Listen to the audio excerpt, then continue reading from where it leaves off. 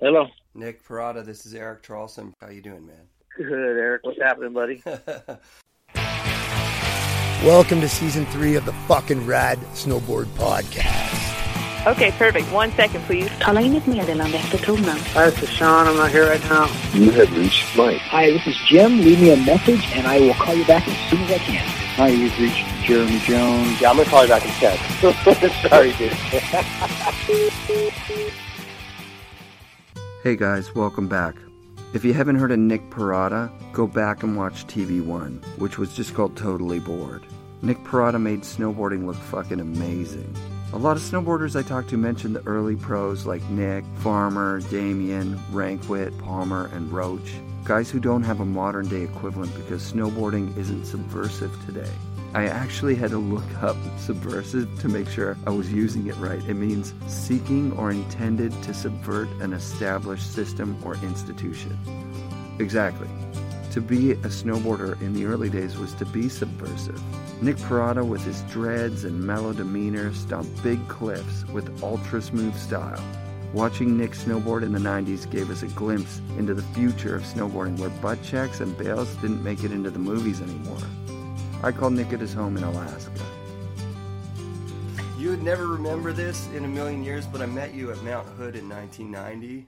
Yeah, back in the day. I remember because I blew my knee out that year. Yeah, I think I got you to sign my coat. I remember being a little kid dude. and being super starstruck. So many heads up there back in the early 90s, huh? Oh, yeah, back in the golden days, brother. Yeah. That was where you racked your head on the fucking rocks up there, huh? Yep, out in Kirkwood. Oh, that wasn't at Mount Hood. No, that was the next year. Okay. When I moved out there to Squaw. That was the worst thing that ever happened in snowboarding up to that point. Was that in critical condition? Yep, that's when they ended up using the footage. It was filming for Totally Bored. Then they put it in critical condition. Yeah. Oh my God, this is bringing back a lot of memories. You were the guy who coined the term jib then. Yep, I did, man. You made that up off the top of your head? Well, I was into skating at that time before we did Totally Bored and stuff. And when we would jib on our skateboards, we would just freaking ride on whatever, rocks, logs, small children kind of thing, right? It didn't matter. We were jibbing on shit. Yeah. And so that's where that kind of came from. That's pretty crazy. I know. Now just think about that word now. I should have freaking copyrighted it. Yeah, totally. Yeah, we still talk about it now. It's like 20 years later. Yeah, everybody's jibbing and shit. So it's awesome, though. I'm stoked. I'm really happy with how my career turned out and all that. Obviously, I didn't make a fucking ton of money and bank a bunch of dough, but man, I went all over the world and got a couple mountains named after me and met so many cool fucking people and was there from the beginning, jumped some big shit, landed some big airs, and yeah, man, moved on, as you do. Where were you when you first snowboarded, and what boards were available to you at that time? So that was 1984, and there was just a back hill was out, mm-hmm. right? And I'd seen it and it had the fins on it, and the skags and all that, and we saw it. And me and my friends that ended up making a mold out of plywood or 2x4s, glued a bunch of 2x4s together, cut out the mold, got 7 sheets of maple, and glued them all together, and that was what we used. And we just got seatbelt straps and cut those off, and those were our bindings. And went up to Cracked Ridge and Mount Waterman, right outside of Pasadena, La Cañada, where I grew up, out Southern Cal. Rad. Put it on, fucking rode it, and said it was so fucking easy. This is stupid. Were you skating at that time? Yeah, I was pretty heavily into vert skating at that time. Yeah, it was almost like cheating when you get on a snowboard and you've got these straps and you can... Totally, that's what I thought. I was like, this is ridiculous. The thing's totally strapped to your feet. I mean, how... You can't fall, right? I mean, yeah. Obviously, but that's what I thought. So, yeah, made it super easy. And, graduated high school in 1985, moved up to Northern California, then to Boise, and going to college, dropped out of college, told the old man I was over it. He said, well, I'm taking all your shit away. Moved to Breckenridge, became a snowboard mom, and that's where it all started. Met Hessel and all those guys out there. Yeah. Farm. And were you on K2 from those early years, or was there a pre-K2 Nick Parada? No, I was getting some boards from Chuck Barfoot back in those days just because he was hanging around the parking lots. And, so I was riding kind of Barfoot back in those early days. And then once I made Totally Bored, then, I got on K2 after that. Yeah, what board were you on Totally Bored? I thought it was a Kemper or something. Yeah, and Kemper. Yep, I had a brief stint with Kemper at that time. Yeah. Was that through, guys up in Toronto? No, it was somebody down here, and it was just probably more the rep than anybody. I think it was just the Kemper rep who was just hooking us up. Yeah, that Totally Bored movie was basically a profile of you and Sean. Yeah, and and the whole good thing, it's all POW if you look at it. Every shot is fucking deep powder, except for the half pipe shit. But that's it was fun, man. It was good old days, bro. It was good old days. I'm super lucky. I'm still super lucky. I'm up in Alaska fish guiding right now. Sick. And then in the wintertime, I work at a golf course. I'm in my first year of my PGA program, and I'm going to get that PGA card here in about 3 years. That's amazing. Mm-hmm. That's really cool. Were you a heli guide in Alaska for a long time as well? Yeah, for about 4.5, 5 years. Oh, that's the dream. Why would you go away from that? It's too much on you, dude. Watching people fucking die and watching people crater off shit, and you're responsible for these people. You got this heavy-ass pack on your back. You don't get to fucking flip and jump and do all this fun stuff you want to do, and it's not as glorious as you think, being responsible for 4 people you don't even know. It's heavy burden on your shoulders. And my last day, I pulled a kid out of a crevasse, and I was over it after that. I said, I'm done. So I just worked in the office and faded away after that just because I was over it. That's heavy. I don't want to see people get hurt. Right. Do you have a family and everything now? Yeah. I got 2 kids, a 14-year-old boy and a 12-year-old girl. Been divorced for about 7 years. They're up here right now. We're getting ready. We're going to go camp out on the river overnight. Dope. We're going to fly out to about 40-minute flight and camp out in the middle of nowhere overnight. That's so rad. So are you starting to see in them that kind of energy that was in you when you were a teenager? Yeah, my son's a skater, and I see all that in both of them. My daughter's a sports, soccer stud, and cello and all that, straight A student. My son, he's a freaking snowboarder, skater. Rad. Do you keep in touch with guys like Farmer? Yeah, I talk to Farm once in a while. I'll drop him a line. I've kind of been out of touch with the whole snowboarding industry, just because I'm concentrating on golf mainly. When I'm only fishing for 3 months a year. And when I'm not doing that, I'm concentrating on my golf and stuff. So, I'm going to be 50 years old next month, So you just move on. That's amazing, dude. You have that competitive spirit. You weren't like a huge competition snowboarder guy, though, right? Like you were backcountry, big cliffs, big. Yeah. Your most iconic parts are in those TV movies for me. That's what it was all about, was just going out and free riding and just going as fast as you can, jacket flapping speed, That was fun to me. That's, people got to ride POW because you can go as fast as you want. And you would consistently put down parts without a lot of bails. That was in the era where they would cut out a bail and still put it in the movie, you know what I mean? Big air and then no landing. Yeah. Well, that was my deal. That was kind of what I always said to Farm. I said, fuck, if I can't land this shit, I ain't going to fucking jump it. I mean, the whole key is not to fall. And that comes from my whole skateboarding background. The whole key is not to fall on your fucking skateboard. That's what I always thought about snowboarding. I mean, you got to land. Anybody can just fucking huck till they hit. But plus I rode a 180, dude. I rode a huge board that was a foot over my head. And, I could land anything on that big old board. What an awesome time in snowboarding. Yeah, it's coming back. I just had John Jackson up here. Rad. He came and fished with me, and I flew him out to this river in the middle of nowhere here, and he had the best fishing experience of his life. And I've never ridden with him. I've only seen him on TV and shit, but what a hella cool guy he is, and just to hang out with that guy who is at the top of the game these days, to know him on a level out of snowboarding, it's cool, you know what I'm saying? Totally. That's really dope.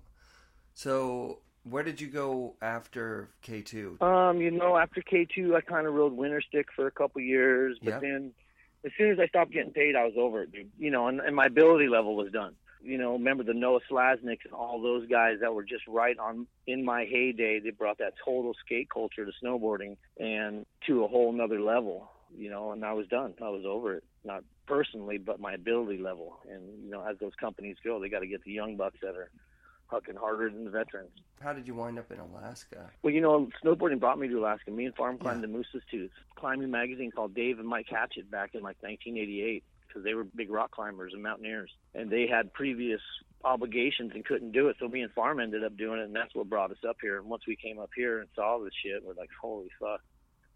This is it. This is the pinnacle of it all. You can't go any other place and get this kind of shit. So that's what brought me up here was snowboarding. And then once I went to Valdez, hooked up with Doug Brewer, who was doing all the helicopter and plane flying. That's who I ended up guiding for. And then I came out and fished with him one year and dock handed for him for a couple of years, and this is my 24th year fishing for him. That's amazing. Yeah. So where are you? You know, I make good money. I'm making about $40,000 in 3 months, $44,000 in 3 months, so I can't pass that kind of cash up. That's a year's wage in a season. Yeah, plus I got it dialed, you know what I'm saying? Yeah. Shit's easy now. Yeah. The whole reason I'm here is because I want to be in the middle of nowhere. Yeah. You know, either with on my snowboard or with a fishing pole in my hand. That's where I want to be. So this is definitely the vehicle that I can do that. Now I have to take care of these 6, 8 people, how many people I'm guiding, and knowing that if something was to happen, you know, we can survive for a week with just like the shit I got in my backpack, you know. That's amazing. So, how did you get to this golf thing? Where did the golf thing come from? I've always been a golfer, bro. I've always been a golfer ever since I was in grade school. Just picked it up. Nobody in my family golfed, but I always did, and ended up working the golf course in the off season. So when I wasn't snowboarding, I was working in Palm Springs. Man, I'm good at it. I'm really, really fucking good at it. So I just had to run with it. Now that my kids are older, I'm going through the PGA program, and by the time I'm done with it, they'll be upper level high school or out of high school, and can go do whatever I want. Go teach golf somewhere. You've always just lived this life of authentic, like, radness. I tell my kids, you make $1 an hour or $100 an hour, don't matter. You got to do what you love. Mm-hmm. You'd be broke, but if you're doing what you love, and you're not going to feel like you're broke, you know. Well, I feel like we've gone through the whole thing. You got any great stories from back in the day, you know, like flying up to Alaska the first time and just seeing the sheer size of it and being, like, scared for... Yeah, that was it, you know, and just the people that we met up here, you know, Alaska had the coolest people ever. We spent 28 days on the Moose's Tooth, and on, like, you know, the 26th day, when we could finally get to the top, one of the guys that we were staying with in Talkeetna was flying around. Congratulations, I knew you guys would be up here today. And because we had an aircraft radio, it was the only communication we had with anybody. And he said he left a package for us at our base camp, which was at the bottom of the hill, you know, like 10,000 feet down. And this fucking guy dropped us a case of beer, quarter bag of dope, thing of chewing tobacco, thing of rolling cigarettes, cookies, and these letters from his kids. It was like the coolest thing right there. You know, it's just like, who's going to take the time to do that for people on top of a mountain? You know, so that really showed me how cool the people are up here and how nice people are when they're not living next to each other and fighting for the parking spot and, you know, dealing with supermarket bullshit and just everyday living in the city. Yeah. You know, you can totally tell, and there's a difference in people. Oh, that's so fucking cool. Like, how many trips did you get to do up there during your snowboard career? Like, K2 would send you guys up to Alaska every year kind of thing? No, you know, the way that I dealt with K2 is I would give them all my proposals. This is what I'm going to do. This is who I'm filming with. This is where I'm going. This is how much money I'm going to need. So I always presented them with my proposal or my bids for the year, right? I always showed them value in every bid I showed them. And that's kind of how they funded all my trips on top of my salary was, here's who we're going with, here's our photographer, here's where it's going to be seen, blah, blah, blah, blah, blah. And so they were down with that because they had nobody doing that side of it on the free riding side. Like, did someone say, hey, you should do this, or you just figured it out on your own? Just did it on my own, dude, you know, because you got to remember, I didn't have the utmost talent, dude. I wasn't the best guy out there. There was a lot of other guys that were a lot more talented, making a lot more money. So I had to hustle more, and I had to figure out ways to keep my dream alive. Right, I hear what you're saying, but I think at that time... Craig Kelly and all Sure. those guys, and Alex Warburton and all those guys who were big sponsors, they didn't have to worry about it. Right. Because I knew at any time there was another kid coming up. I remember you as one of the big name guys. Maybe for a year or two, I was at the top of my specific game, but nobody lasts forever, bro. Yeah. Nobody. I mean, look at all those guys. Farm's a badass snowboarder still. He's still a fucking powerful motherfucker. He's 54, 55 years old, you know? Yeah. Beat up, hands shrunken, and arthritis, and fucking can barely walk, you know? I rode with him at Baker 2 years back, and he charged it, like, the whole day, on a little 146. I think he was a little more haywire than you. He wasn't as smooth. Whatever reason, you two, there was some, you know, direct competition there, right? No, you know, I was stoked for Farm on that whole deal. It wasn't like that for me. I was no better than anybody else. That was my whole attitude. You want to work as hard as I did and put the time and effort into it, yeah, you can do what I do. But when it came to farming like that, no, he needed it, dude. Farm was better than I was. He was fucking a crazy motherfucker, dude. Yeah, he was. You know, I was definitely more refined in my lines and stuff, but he would just charge shit, and that's what made him that much better than everybody else at that time. And he really was on board for himself. Like, he was a self-promoting machine. Yes, he was, especially with his music and shit, right? Yeah. So you guys remained friends through that whole thing, and like you said, you didn't feel like there was a big competition there between the two of you? No, not at all, dude. We remain friends, and I can still pump him up to this day, you know. He's genuine. Just like a brother, just like your brother, you know. You want your brother to do good. You want your brother to succeed as much as you. Yeah. And if he has a little better opportunity than you do, then you got to push him for it. Yeah. Well, it sounds like you're probably getting ready to get out the door with your kids there, go camping. Have a great weekend. I will, Eric. Appreciate the call, brother. Let me know what happens with it all. I will for sure, Nick. Thanks, dude. All right, dude. Take care. Yeah. Effin' Rad shout-outs this week to Nick Parada, obviously. I'd also like to thank the Facebook groups that helped to get this podcast out to our fan base. Vintage Snowboard Traders, Dig My Quiver, History of Snowboarding, and Old School Snowboarders. Thanks, guys. Support for the podcast comes from the Boardroom Snowboard Shop and Wired Snowboards. The Boardroom Snowboard Shop ships to Canada and the United States and offers a wide variety of the best brands of snowboarding gear. And they're going to give our listeners 10% off. So go to boardroomshop.com, enter the offer code EFFINRAD at checkout, and get 10% off your purchase. 5% off if the stuff's on sale already. Alright, and also go to wiredsnowboards.com. Buy a board, because I want 10 of them to sell this year due to me talking about them on the podcast. That way I get a board next year. So support the podcast. Go buy a Wired Snowboard. You won't regret it. The boards are awesome. That's wiredsnowboarding.com. Come back next week for another episode of the Effin' Rad Snowboard Podcast brought to you by BR Productions.